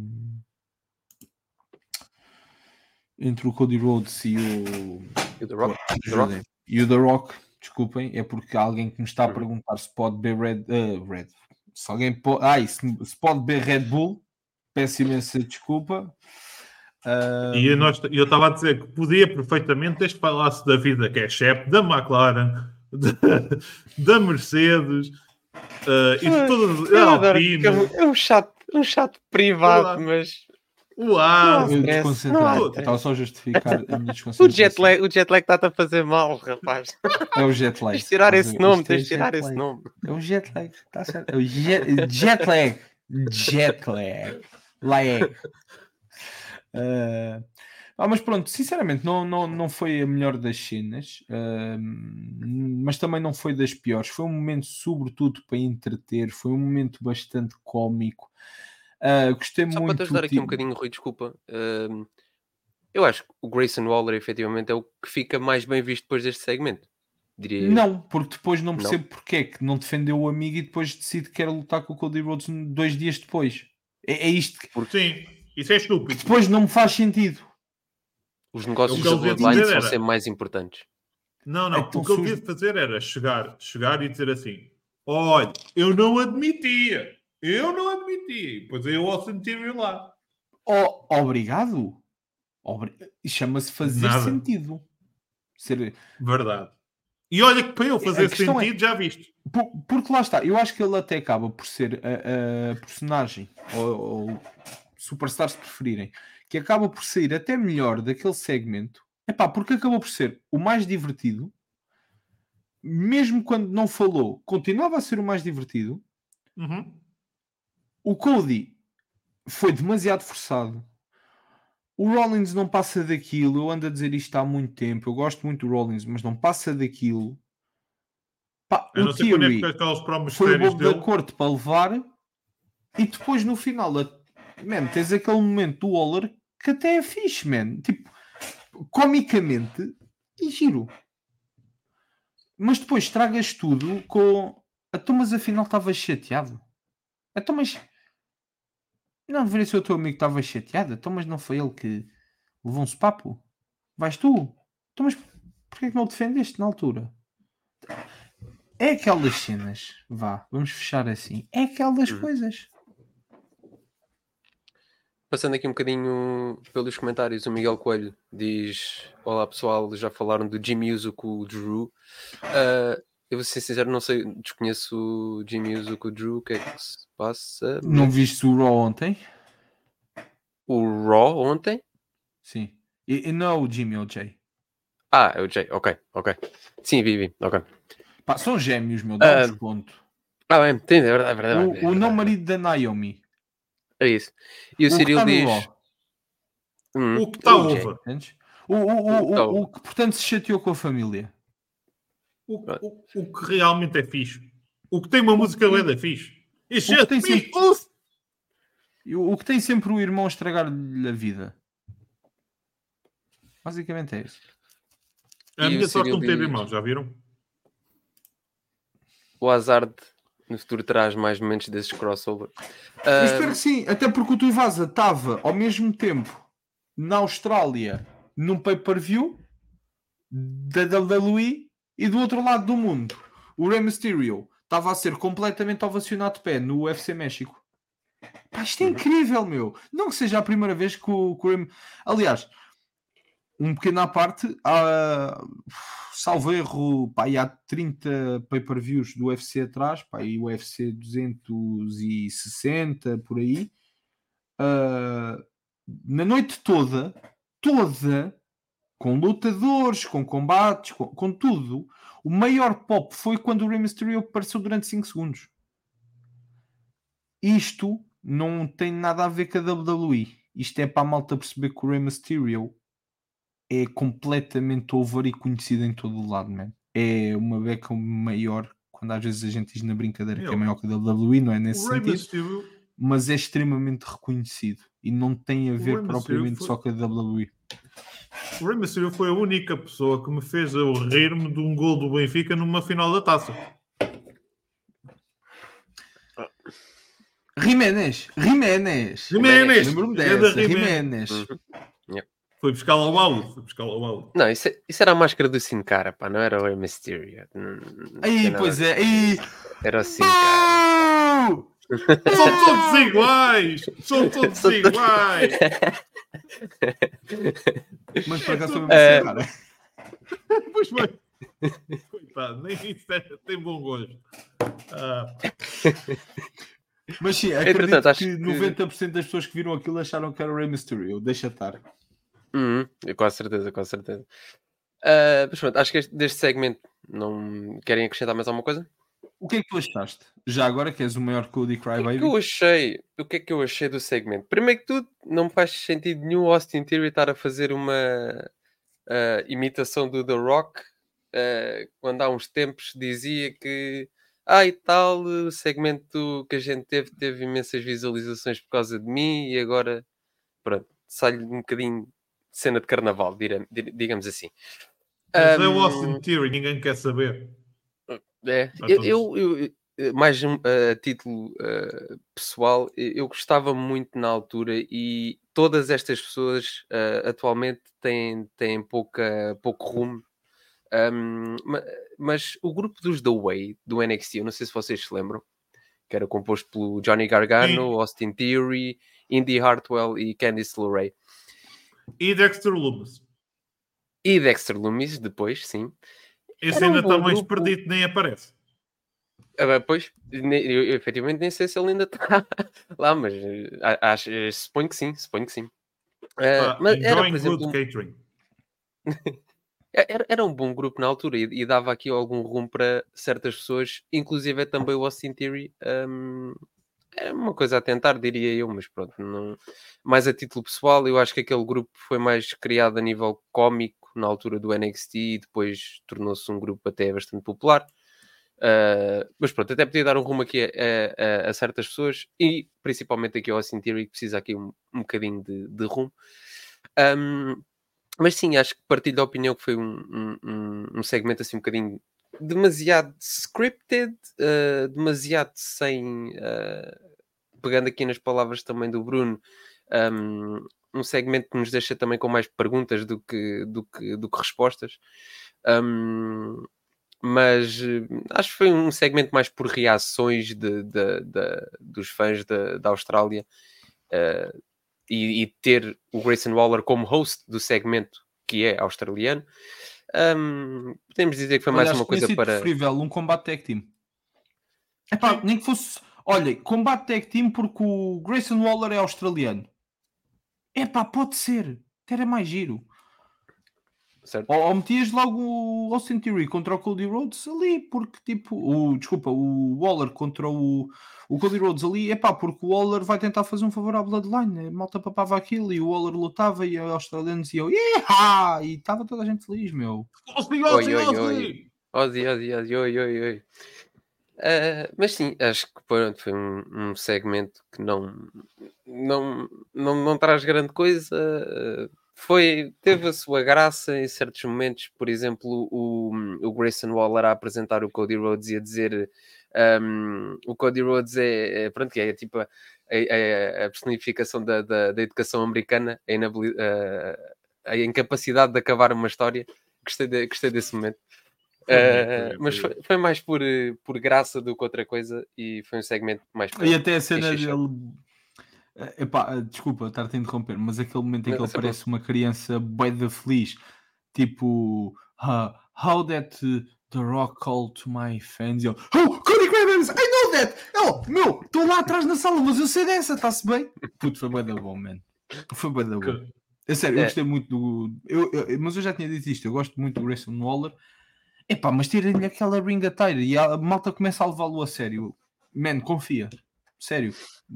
Muda de roupa que tu mudas bem, man. Sincero. Anda a lutar que tu lutas bem. É que até é bom em ringue. Diga-se passagem. É bom em ringue, é novo e tudo. E é um heel natural. Tem carisma, é um heel natural. Tem carisma. Natural. E transpira por todo o lado. Certo. Pronto, precisa de ter o horizonte. O horizonte. Ver a luz ao fundo do túnel. Isso mesmo. O destino está... Continuando aqui com a nossa análise do EC, depois tivemos o nosso Men's Elimination Chamber masculino. Por ordem de entrada tivemos LA Knight, Drew McIntyre, Kevin Owens, Bobby Lashley, Randy Orton e Logan Paul. Vários momentos para falar aqui em relação a este combate. Eu acho que aquele spot, e para mim é das poucas críticas que eu tenho em relação a este Elimination Chamber, aquele spot de estarmos à espera do que é que vai acontecer quando o Bobby Lashley é eliminado. Ai, Jesus, é que toda a gente sabia que ia acontecer alguma coisa. Também temos de dar o props ao AJ Styles para Hater of the Year, candidato a Hater of the Year, fazer uma viagem tão longa só para ir dar umas cadeiradas ao LA Knight. E acabámos com mais um rumo para a WrestleMania, mais um combate definido para a WrestleMania. Drew McIntyre contra Seth Rollins pelo World Heavyweight Championship. Pensei que ia dizer que era o AJ Styles com o LA Knight, o Randy Orton com o Logan Paul, afinal vais para o mais básico de todos. Isto ainda é para falar de bater. Estamos a falar... Cala-te, não digas que o LA Knight não vai ganhar o título dos Estados Unidos, que ele começa aqui a chorar, começa aqui... Vai, Ruben, era pelo fluxo da conversa, mas se querem já avançar, tivemos aqui umas dicas de que poderemos ter 2 combates para a WrestleMania, AJ Styles e LA Knight, e Logan Paul contra Randy Orton, possivelmente, pelo United States Championship. Que são 2 combates, como eu disse, não estão definidos, apenas um ficou definido depois desta Elimination Chamber. Pergunto, começando pelo Rui, opiniões em relação a este combate, o que é que achaste, estes rumos para a WrestleMania indicados, principalmente estes 2, os mais indicados, o que tu esperavas, era o que tu esperavas neste caso? Olha, começando pelo início, eu sempre tive o primeiro ponto. O Elimination Chamber sempre foi o meu combate favorito. Até que decidiram transformar aquilo que era uma beleza natural numa gaiola. Ainda assim continua a ser o meu combate favorito. Isto, claro, porque a Rumble é um patamar que está lá no outro mundo. Estás a ver? É a Rumble. Depois existe o resto dos combates. Mas uma daquelas coisas que sempre me intrigou no meio do Elimination Chamber foi, o tempo que esta malta está dentro das pods podia ser bué bem aproveitado. Nunca soube como. Mas devia de ser melhor aproveitado. Porque os gajos estão ali bué de tempo. Nunca havia nada de especial. Havia tipo ali um outro confronto, uma coisa... Ok. Pá, e o Logan Paul existe. E eu sinto que eu não gosto do Logan Paul. Não é não gostar, man, porque eu nunca vi sequer vídeos suficientes para ter uma opinião sobre o rapaz. Mas sinto que há um hate que nem eu próprio compreendo à volta do rapaz. Pronto, sobretudo por causa de um vídeo qualquer que ele fez aqui há uns anos. Mas eu sinto que ainda bem que o chaval é odiado, porque se o chaval não fosse odiado como é hoje, não era falado como é, e nós nunca tínhamos tido a oportunidade de presenciar aquele gajo no mundo do wrestling. Porque, epá, eu duvido que este gajo alguma vez, não é alguma vez, mas tipo, em algum momento da vida tenha pensado, eu quero ser lutador de wrestling. Quem gosta, é fixe. Eu acredito que aquela cena inicialmente nunca lhe tenha passado sequer pela cabeça. Surgiu a oportunidade por ele ser uma celebridade. Pá, e ele percebeu que era realmente bom para cacete nisto. O único problema que eu tenho com o Logan Paul é que eu acho que o gajo ainda devia de ser mais novo. Pá, porque nós arriscávamos-nos a ver um Generation Talent do caraças. E se calhar só não o vamos ver no seu pico porque, pá, não treina há tantos anos como muita gente. Se quiserem ir por aí. Mas o Logan Paul tem uma psicologia não só de ringue, mas de presença dele próprio, pá, que é uma coisa, pá, estúpida. Man, lá está. Por isso é que ele também tem o sucesso que tem. A verdade seja dita. É por ser este entertainer. A forma como ele utilizou o tempo dentro do pod, pá, para entreter por completo a malta que estava de frente a ele, para conseguir criar conteúdo para as suas plataformas, pá, é de gênio. Tu lá em casa não percebes isto, mas lá está. A malta que está nos pods não tem que entreter quem está em casa. A malta que está em casa tem uma câmara apontada para a ação em ringue. É para quem está presente. Isto é o meu primeiro ponto do Elimination Chamber. Desculpa ter-me alongado demasiado, pá, mas isto é sobretudo para falar da psicologia que o Logan Paul consegue acrescentar ao wrestling. Pá, e o gajo é realmente uma super estrela e consegue perceber. Tu tens wrestlers que estão anos e anos e anos e anos no bis e consegues ter um Chad Gable que é fantástico dentro de ringue, mas depois não tem carisma. Ainda há pouco falávamos nisso. Pá, e depois tens gajos que têm excesso de carisma, pá, mas não valem nada no ringue, tipo o LA Knight, com todo o respeito para quem gosta dele, claro. E depois tens o Logan E para Paul, quem não gosta? que consegue ter um carisma excessivo ao estilo do LA Knight, com o ring talent absurdo do Chad Gable. Não é que não haja mais gajos capazes de o fazer, muito pelo contrário. Mas, pá, este miúdo merece todos os adjetivos positivos que a gente lhe possa dar no mundo do wrestling. Podem odiá-lo fora disto. Estão completamente à vontade. Agora, primeiro, não tragam que ele é fora do wrestling cá para dentro, seja ele, o irmão, os amigos, epá, seja o que for. E segundo, aproveitem enquanto este gajo está preocupado em estar no wrestling. Porque é realmente bom. Posto isto, o combate foi o mais previsível de todos. Já sabemos que o Drew McIntyre ia ganhar. E foi um bocado disso. E pronto, spots. E foi um buffer, como eu disse no início. Foi um excelente buffer. Não foi um combate repleto de momentos. Não foi um combate repleto de piruetas. Não foi um combate demasiado agressivo, por assim dizer. Teve os momentos típicos. O pod a ir com o bode é o momento mais tradicional do Elimination Chamber, portanto também não foi assim nada de novo. a questão do AJ Styles é algo que é utilizado nas Chambers por norma, e foi bem feito. Lá está, para levar a história com o LA Knight para a frente.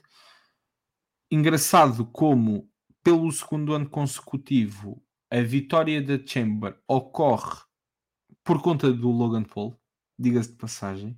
Não sei se vocês se lembram, ano passado o Logan Paul interferiu no momento em que o Seth quase ganhava o título dos Estados Unidos. Volta a ter esse impacto, o que não deixa de ter a sua piada. E acho que é basicamente isso, porque lá está, mais uma vez, voltando àquilo que disse no início, é um show demasiado previsível, mas que foi bom. Não deixa de ser demasiado previsível. E ainda bem que o Drew ganhou. E espero que o Drew tenha o momento dele na WrestleMania, perdendo o título para o Damian Priest após um cash-in. Antes de passar aqui a palavra ao Bruno, eu queria só dizer, eu compreendo isso de dizeres, por exemplo, que foi um evento um bocadinho previsível. Eu só acho que a WWE não precisa de mais curveballs como teve no início da Road to WrestleMania. E não precisas, as coisas já estão contadas e efetivamente foi só para decidir, ok, são estes. E são estes que vão a WrestleMania. Porque eu acho que já tiveste muita porcaria a acontecer no início, neste caso depois da Rumble. E nesse ponto eu nem vejo esse ponto de ter sido um evento previsível como uma coisa negativa, porque eu acho que pronto, foi só para cimentar que estes são os combates principais da WrestleMania. Mas pronto, acho que é só um ponto à parte. Diz. Eu percebo e sublinho aquilo que tu estás a dizer. Por isso é que eu digo, no sentido de ser previsível, no sentido em que nós entramos a saber praticamente o resultado de todos os combates. Houve algum combate em que o vencedor era diferente daquilo que tu achavas antes de começar o pay-per-view? Não. É nesse sentido que eu digo que é previsível. Sim. E compreendo. Isso não deixou de ser bom. É isso. Eu acho que não é completamente negativo esse ponto e foi literalmente só mesmo para cimentar que estes são os combates principais. É difícil tu trabalhares entre aspas assim, man. Mete também no papel de superstar que tem noção que toda a gente já sabe o resultado, man, e que mesmo assim tem que entregar. Tu tens que elevar das duas uma, ou vais elevar demasiado o patamar e vais ter um combate à estilo New Japan em que os gajos vão fazer sempre o oposto daquilo que tu estás a pensar. Se tu achas que eles vão passar numa transição para Close Line, eles vão passar numa transição para um Enziguri, porque tipo, man, é a cena de estar sempre à procura do pop maior do que aquele que tu estás à espera. Man, isso não é um estilo que se adequa à WWE. Ou então tu vais ter sempre esta questão de ter certos combates, ou nem é certos combates, é certos pay-per-views previsíveis que podes resolver mudando certas datas. E se calhar as coisas não se tornam tão positivas. E depois lá está, acrescentas a isto a questão de ser um combate que, apesar de lá está ser uma estrutura completamente diferente, não deixa de ser algo onde tu podes magoar. E perguntei ao Punk se é fixe nesta altura se magoar. Resposta. Também há alguma precaução nisso. Bruno, a tua opinião em relação ao Elimination Chamber masculino? Eu dei um bocadinho um tease quando estava a falar sobre o som em geral e eu fiquei realmente preocupado com o Randy Orton no momento em que ele faz o DDT nas cordas para fora. Porque a partir daí parecia que ele estava, das duas uma, ou a vender muito bem as costas ou realmente lesionado, porque ele passou mais tempo no chão do que propriamente a lutar. Eu achei um combate um bocadinho dull, um bocadinho chato, honestamente. Achei que não teve o ritmo que eu estava à espera. E o final, percebendo o final e gostando do final, acho que foi um bocadinho anticlimático. Ou seja, tu não tiveste ali o momento final entre os dois lutadores a ver quem é que finalmente ia à WrestleMania. que para mim era o único que podia realmente ter aqui alguma palavra a dizer em vez do Drew McIntyre, era o Randy Orton. Achei um combate cheio de star power, o que foi a melhor parte do combate foi mais as personagens que tinhas lá do que propriamente do combate em si. E o Logan Paul é o maior. Bruno, desculpa estar-te a interromper, só porque não tocamos nesse assunto. O Bobby Lashley, que estava neste combate, não era suposto estar. Não era suposto estar. Desculpa. Ele está porque ganha o Bronson Reed, assim é que é. O Bronson Reed, que era suposto estar num combate pelo título do Mundial inicialmente, antes da lesão do Seth Rollins, neste pay-per-view. A ideia depois passou para ele estar pelo menos envolvido no combate Elimination Chamber, supostamente ao vencer o Bobby Lashley no combate de apuramento. Tal não aconteceu porque a filha dele nasceu. Calma. Tal não aconteceu na altura porque durante esta altura estava programado que a filha dele pudesse nascer. E como não estamos já em tempos de Vince McMahon, e felizmente a família está acima de tudo para quem está à frente da parte criativa hoje em dia, foi-lhe dito, vais ficar com a tua esposa à espera da tua pequena. Curiosamente, e agora aquilo que o Bruno dizia, no dia do pay-per-view, a menina, agora sabendo-se que é uma menina, acabou por dar à luz, ou acabou por nascer. Ou seja, e o Triple H inclusive falou disso. Aliás, achei incrível o facto de terem dado liberdade total ao Bronson Reed para falar sobre o assunto. Isso foi extremamente fixe. Mais um props porque tipo, nós não somos estúpidos, nós sabemos que são pessoas normais iguais a nós. Já tipo, eu curti bem ter vivido nos tempos em que eu achava que o Undertaker era realmente tipo o Undertaker, um coveiro. Mesmo assim teve muitos pesadelos na altura. Portanto, não era mais novo. Mas já não vivemos assim, portanto a gente consegue separar as coisas, e gostei muito que lhe tivessem dado a liberdade também para ele se explicar, e depois o Triple H a fazer retweet ao que ele escreveu, dizendo Family comes first always. E só para porque houve muita gente que questionou porque é que o Bronson Reed não poderia ter também um momento dele na Austrália. O que estava programado era mesmo ter um grande momentaço na Austrália, diga-se de passagem. Gosto muito dele. Deixa-me só dizer isto. O Bronson Reed é muito fixe. Bruno, podes continuar. E Ruben, o que é que tu achaste do Elimination Chamber? Tu já acabaste a tua opinião? Pronto, ok. Eu acho que vou subscrever praticamente tudo o que vocês disseram. Acho que foi não é um combate. Sabes o que é que também podes subscrever? O canal do Vamos Falar de FUM e todas as nossas plataformas, nomeadamente o Patreon. Apoiem. Obrigado. BFF. Isto foi um momento ADX agora. Gostei bastante. Temos nos comentários o Bernardo a dizer, por falar em Lashley, acham que ele e os Final Testament encaixam na Mania. Lashley não teve Mania no ano passado com o Wyatt. É capaz. É capaz. É aquele tag team showcase, se calhar, pode ser, não sei.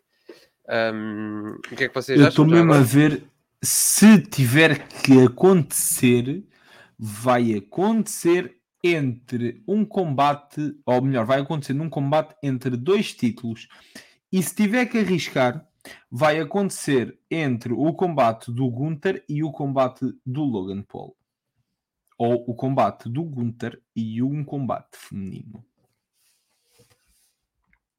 Vai ser o chamado em Portugal o combate da mija. Porque a malta aproveita para fazer uma bela mija. Ora, nem mais.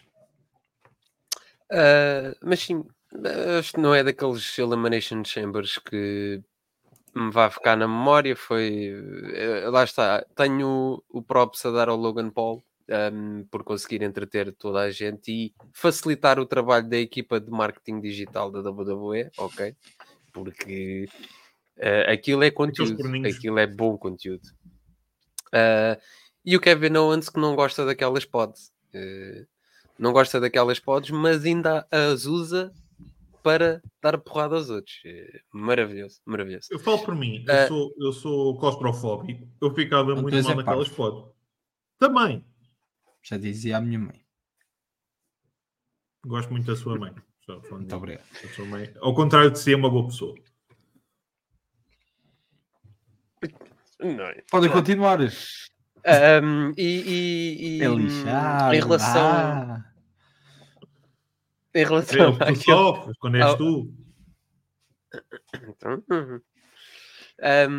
Estar do lado do jet lag não é fácil, pois é. Mas em relação aos dois combates que podem estar definidos para a WrestleMania, de Randy Orton e Logan Paul e AJ Styles e LA Knight,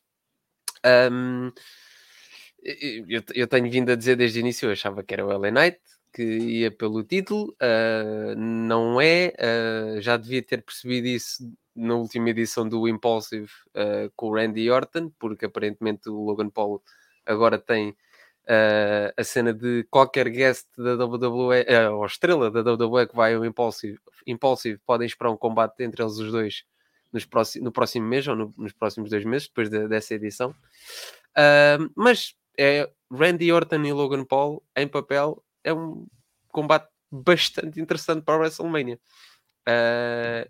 E para todos os holofotes que é a WrestleMania. Randy Orton, podemos dizer que o Randy Orton está praticamente ao nível de um Rey Mysterio, se calhar, a nível de popularidade. Popularidade fora da WWE. Ok, sim. Que é um popularidade fora assim... da WWE, porque capaz o Rey está acima. Eu desde que me lembro de um fatídico live show do SmackDown, onde há uma senhora na primeira fila a dizer eu aí fiquei impressionado com o Randy Orton. Eu estava na segunda, estava atrás dela. Mas pronto, em relação a AJ Styles e LA Knight, é um combate interessante. Não era o que eu esperava, mas interessante para o WrestleMania. No meio disto tudo, já agora, estamos só para terminarmos o tema Elimination Chamber. Ainda falta um combate. Não. Combate. Elimination Chamber masculina. O Kevin Owens vai mesmo passar de main event da WrestleMania para não estar na WrestleMania? Ou é impressão minha?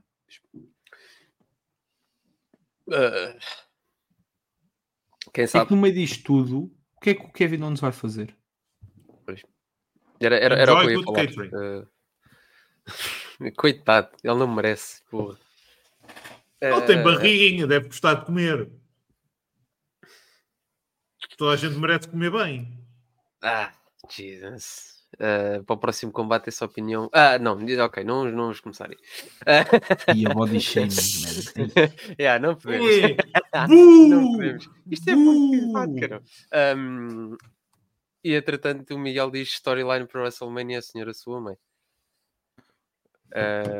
Não me percebi, mas tenho medo de perceber. Também não. O Miguel, explica lá. Mas eu não sei se calhar é melhor no grupo. É isso. Sim. É isso. Se calhar deve ser o Final Testament contra os Mas pronto. Bom, senhora, sua mãe, quem também comeu muita comidinha da mãe foi a Nia Jax, que lutou no main event. E é esse combate que vamos passar.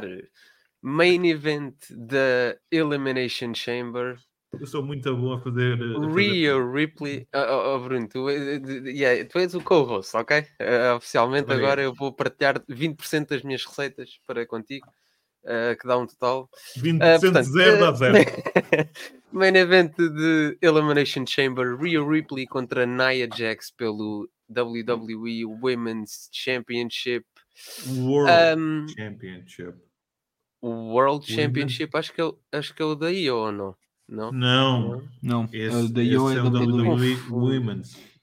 Eu confundo. É o campeão do Raw, pronto, toma. Era muito mais fácil. Sim, Muito mais concordo. fácil, completamente. Combate, diria, previsível, não é? Pronto. Temos que dar o nosso props. Temos, não, porque eu não vou falar pelo Rui, mas temos que dar o nosso props à Nia Jax. Eu subscrevo esse props. Subscrevo o props. Que acho que esteve bem, possivelmente até arriscaria que se calhar foi o combate da carreira dela. Por acaso não foi. Há um combate melhor. Curiosamente, agora não estou a falar sério. O combate com a Bayley no NXT Takeover, que já não me lembro, consegue ser melhor. Isso é engraçado. Como nós temos que explicar tudo, Ruben, eu faço o favor por ti. É o maior combate da carreira da Nia Jax em termos de responsabilidade, se quiseres ir por aí. Obrigado. Okay. Ela nunca tinha tido a oportunidade de ser main event para mais de 50 mil pessoas. E acredito que espero que nunca mais o seja. Não, agora vai ser só main event. Até à próxima WrestleMania. Tal e qual. Para mim, ela ganha o Royal Rumble já. Pumba. Aponta para o final. Não faças essa cara. Opiniões. Começamos, Bruno. Opiniões em relação a este combate. O que é que achaste? Lá está, era aquilo que eu disse. Um relógio parado, pelo menos 2 vezes por dia, dá horas certas. E realmente, neste caso, o relógio realmente deu um combate certo. Foi, se calhar, uma prestação muito boa. É certo que as prestações da Nia Jax em ringue, não faças essa cara, não têm sido comparadas com a primeira. Têm sido ligeiramente melhores. Têm sido melhor protegida em ringue. Não lhe dei um microfone para as mãos, porque quando deu um microfone para as mãos, aquilo dá um curto-circuito no cérebro. Ela entra em tilt e faz ali coisas que não devia. A Rhea Ripley é uma estrela. É a estrela. E é engraçado que estamos a ver nesta, vou chamar o run do Triple H, muitos campeões dominantes. Mesmo que o Roman Reigns, eu vou dizer que a Rhea Ripley é a campeã que há um decalagem maior para todos os outros oponentes, já se me entendem. A divisão está muito abaixo. Ela própria, sim. Porque Ou a seja, questão do está Reigns muito acrescenta sempre a Bloodline. Sim, eu sou a pôr campeão com campeão. Sim. Ou seja, está muito abaixo. Eu não... Lá está. Mesmo o combate com a Becky, eu penso, a Becky Lynch, se calhar, foi a maior estrela feminina alguma vez da história da WWE. É certo que teve uma história... Teve uma ajuda muito grande de uma senhora chamada Ronda Rousey, que se calhar foi uma Não. Epá, desculpa, por muito que me custa dizer isto, a Becky Lynch é a maior estrela feminina de sempre da WWE por causa da Nia Jax. Epá, sim. Esquece o resto, contigo. Man. Também concordo contigo, mas o que eu estou a dizer é... Vamos dar props à Nia hoje. Ei, caraca, jet lag. A Nia Jax hoje vai sair de lá, a Refrigerated Jack vai sair de lá com o ego ali nos pinkers. Sim, eu concordo com isso, mas lá está. Eu acho que se não houvesse a Ronda Rousey, o main event da WrestleMania seria muito difícil. Sim. Só por causa disso. É só por causa desse aspecto. Agora, o combate foi ok. A Rhea esteve incrível. Ela consegue... A única coisa que eu não gostei da Rhea foi um bocadinho o Frog Splash. Acho que o Frog Splash foi um bocadinho menosito. E eu sou fã de Frog Splashes, mas também foi a primeira vez que ela fez. Fazer aquilo já é fixe por si só. Isso é verdade. Também tinha um bom colchão. É mais fácil. Mas eu dou ainda mais props àquele spot à lá Eddie Guerrero de ir às cordas. É certo que a Nia Jax depois não fez o bump, mas há muito mérito da Rhea Ripley de ir às cordas fazer aquilo. Só para te adicionar já agora, desculpa Bruno, o Miguel diz nos comentários, Naya vende mal, está dito, e acho que vai um bocadinho ao encontro. Sim. Mas atenção que lá está. Figuras possantes como a Nia Jax não tem que vender muito, tem que vender os grandes das manobras e ponto. Isso também é certo que ela não vende assim tão bem as outras manobras. Os bumpers dela são um bocadinho manhosos, mas lá está. Ela sobrevive pelo facto de ser tão possante. Devia olhar um bocadinho mais para os combates da Awesome Com da TNA. Devia. Pode ir lá tirar umas ideias. Mas é isso. E lá está. A Rhea Ripley saiu de lá como a rainha da Austrália. Sem dúvida. Rui, a tua opinião em relação ao main event do Elimination Chamber? E ele vai se coçar todo para falar bem da Nia Jax. Já está-lhe a dar o ticária. It's the moment. It's the moment. Não, ponto 1. Eu subscrevo totalmente quando dizem que a Rhea é uma estrela.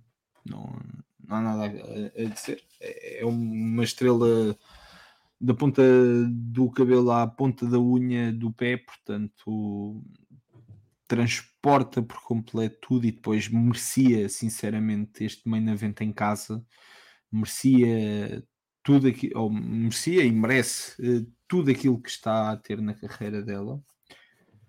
Agora vamos por pontos importantes. Da mesma forma que eu acredito que este tenha sido o combate mais importante na carreira para a Rhea Ripley, mais pelo lado emocional até do que propriamente pelo lado profissional, a Nia Jax teve aqui o maior combate de sempre na carreira. Quer no sentido profissional, se calhar emocional, a conquista do título na WrestleMania poderá ter tido um peso maior, não digo que não, mas dado todas as críticas que têm sido feitas à Nia por toda a gente, nós somos uma pontinha de um iceberg gigante. Ela teve uma oportunidade de ouro para mostrar que as pessoas estavam erradas.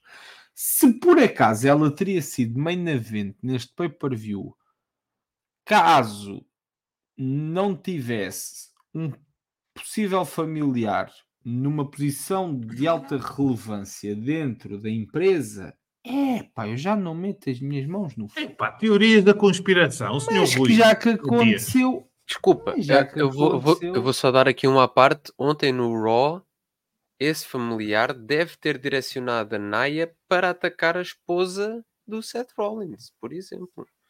Eu acho muito interessante. Muito interessante. Quem é que te garante que a Nia Jax não é da Bloodline? Ninguém. Olha, eu só não entendo. Falando na Bloodline, sabem alguma coisa que eu acho mais estranho na Bloodline? Não há um grupo do WhatsApp. Não sabes. Eles têm que... O Paul tem que ligar para os dois. Não pode mandar um áudio no WhatsApp. É porque o Roman Reigns é 96 e o The Rock é 91. E quando é preciso ligar é mais fácil assim. Então... Faz sentido. Tu é que sabes, meu. Tu é que sabes. Não, mas voltando ao main event. Se olharmos para tudo aquilo que foi o combate, a Rhea Ripley aproveitou este combate a 100%. A Nia Jax aproveitou este combate se calhar a 30%. E volto a dizer, ela não esteve mal. Dentro daquilo que ela tem mostrado nos últimos tempos e dado aquilo que ela vai mostrando e tendo por base que aquilo são as limitações máximas dela, teve para aí 30%. No entanto, estes 30% foram bons. Dado aquilo que ela tem mostrado. Dado que tinha também uma grande responsabilidade, mesmo muito grande, não deixa de ser o main event para fechar um espetáculo para mais de 50 mil pessoas, tal como a Rhea. A diferença é que a Nia consegue sempre fazer algo para que a gente se vai lembrar. Phoenix, não, man. No início do combate, eu não percebo o que é que aconteceu. Há uma Hurricane Runner e a Nia decide que não vai vender. Decide que é um combate no selling, assim de repente. Porquê? Não sei. É que tipo, há formas de fazer arte no selling. Ela simplesmente acordou e disse: não vou fazer. E não fez. Há ali uma grande parte do combate que ela não faz. E é aqui que ela peca. É nestas cenas que vou continuar a bater. É nestas cenas que eu vou continuar a ser crítico. No entanto, pá, se calhar por causa de ter o Rhea, ok, aceito que me digam isso. O combate não foi tão mau quanto se esperava, acima de tudo, ou quanto eu esperava. Se calhar no meio de um pay-per-view tão previsível, a minha maior surpresa foi aquilo que a Naya mostrou. Mas se calhar porque eu ia... Vocês já me conhecem. Quem me está a ouvir não tem essa percepção de mim. Mas eu no wrestling aprendi que entras sempre com zero expectativas. Eu fui o gajo que... E eles são aqui, não me deixam mentir. Mano, que o CM Punk estava já no backstage e eu continuava a dizer: não vai acontecer. Mas porque eu aprendi a ver wrestling com expectativa zero. Zero em tudo. E quem já viu wrestling comigo sabe que eu não me desiludo. Pá, porque, man, não crio expectativas relativamente ao wrestling. Aproveito o momento. E aproveitei o combate da Naya. E no meio de tudo aquilo que eu normalmente nunca espero e tenho sempre tudo para baixo no que diz respeito à... falta-me a palavra, desculpa. A Naya? Não é a Naya. Em relação às minhas expectativas de as manter sempre em zero, pá, a única coisa que me surpreendeu foi de facto a Nia Jax. Não que me tenha surpreendido muito, não que tenha dado um show, não que tenha carregado um combate, não, mas é pá, dentro daquilo que a gente conhece, cumpriu. Man, e cumprir, apesar de tudo, para mais de 50 mil pessoas, dado aquilo que ela também atravessou nos últimos anos, pá, também é preciso ter alguma consciência, man. É preciso também ter algum cerne naquilo que se está a fazer. E depois eu continuo a achar que ela é uma excelente heel. Só que, como o Bruno disse, fala demais. Ela tem expressões muito boas em ringue. Ela consegue ser, entre aspas, boa atriz em ringue. Fora dele é péssimo. Mas em ringue consegue ser. Ela consegue... Tem boas expressões faciais. Exato. Sim. Não, mas até a forma da postura física dela ao longo do combate em si é muito boa. E é daquelas coisas que não é assim tão fácil de ensinar quanto isso. Ela tem essa percepção do que tem que fazer e como o tem que fazer. E acho que ela acabou por conseguir mostrar isso. E acredito que a Nia Jax, quando colocada, e o Cyril dá aqui o exemplo da Asuka, tu deste o exemplo do combate com a Bayley. Talvez a Nia Jax, quando tem também uma competidora com um patamar um bocadinho mais elevado e consiga carregar melhor um combate, a Nia Jax consegue entregar. Talvez seja por aí.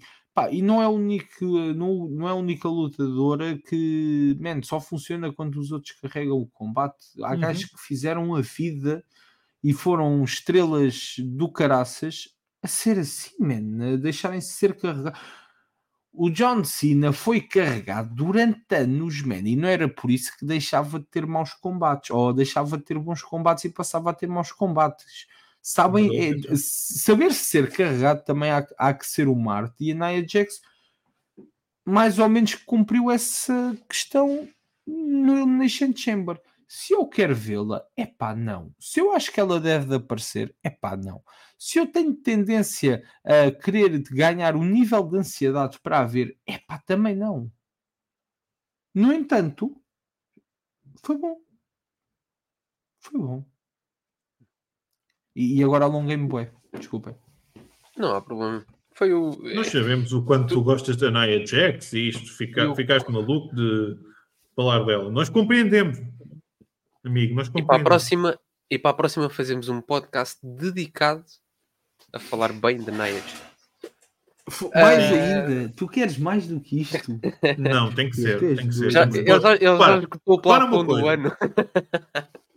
Eu vou dizer o seguinte, que é... Eu ainda vou ver um combate entre o quarto melhor lutador do wrestling do ano passado e a Nia Jax. Não te admires muito. Não, porque elas Ainda são não duas miraste. Bloodline e não pode ser. Não pode ser. É pá, mas Bloodline é só entre homens, pelos vistos. Yeah. Vai, avança lá. Um, Bora. Avança que é Eu, tudo. em relação a este main event, acho que pronto, um bocado como os outros combates, subscrevo.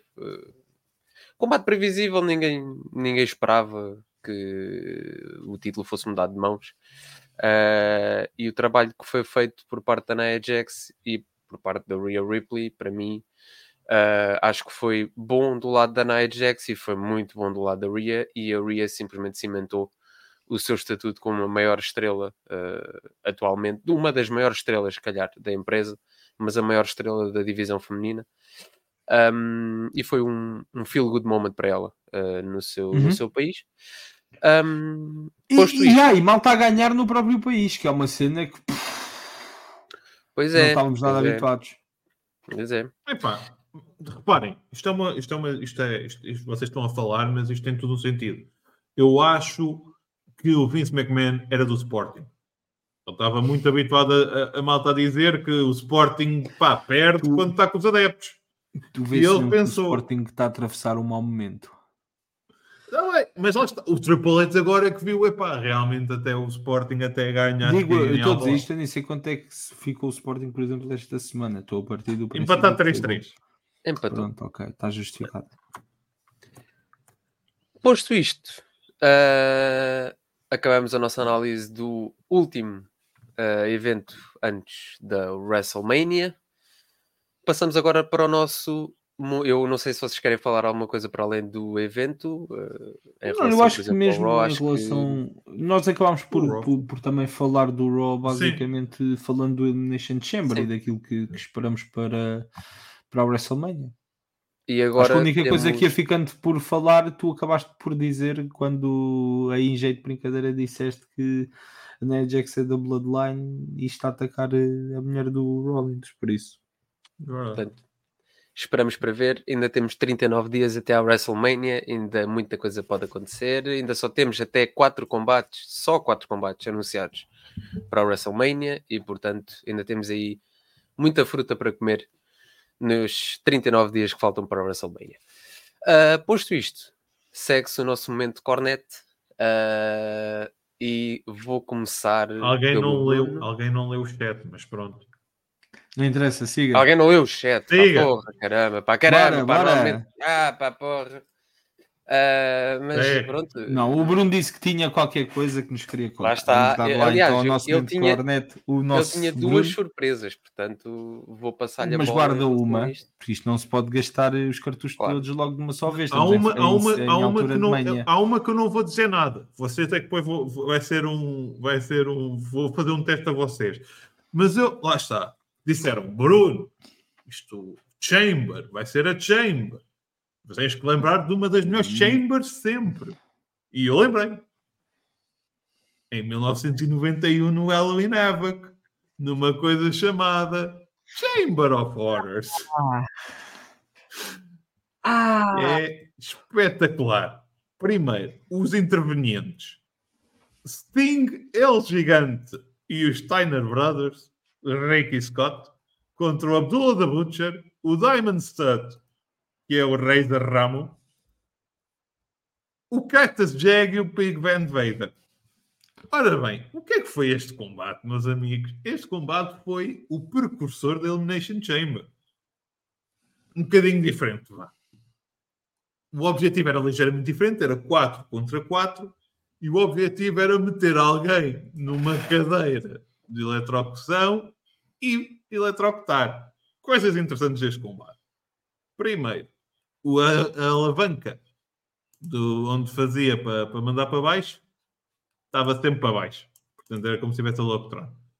Segunda coisa interessante, houve mais pirotecnia da boa deste combate que num deathmatch da IW.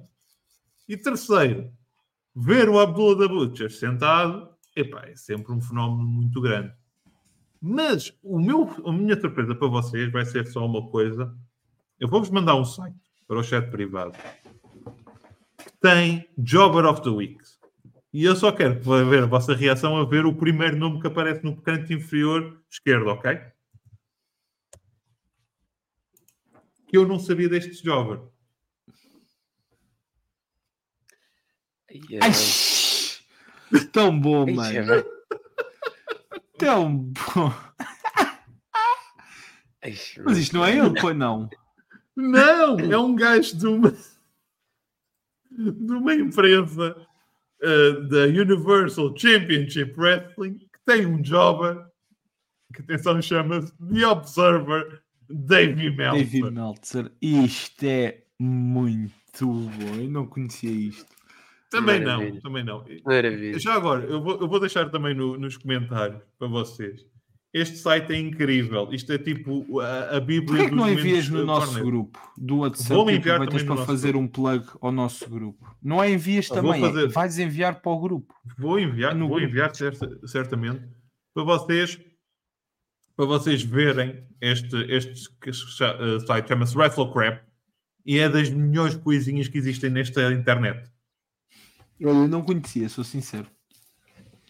Agora já passaste a conhecer. Pensas o quê? Eu também vou buscar menos cornet, não sou assim tão inteligente. Tenho que ir a algum sítio. Posto isto... Ruben. Bora.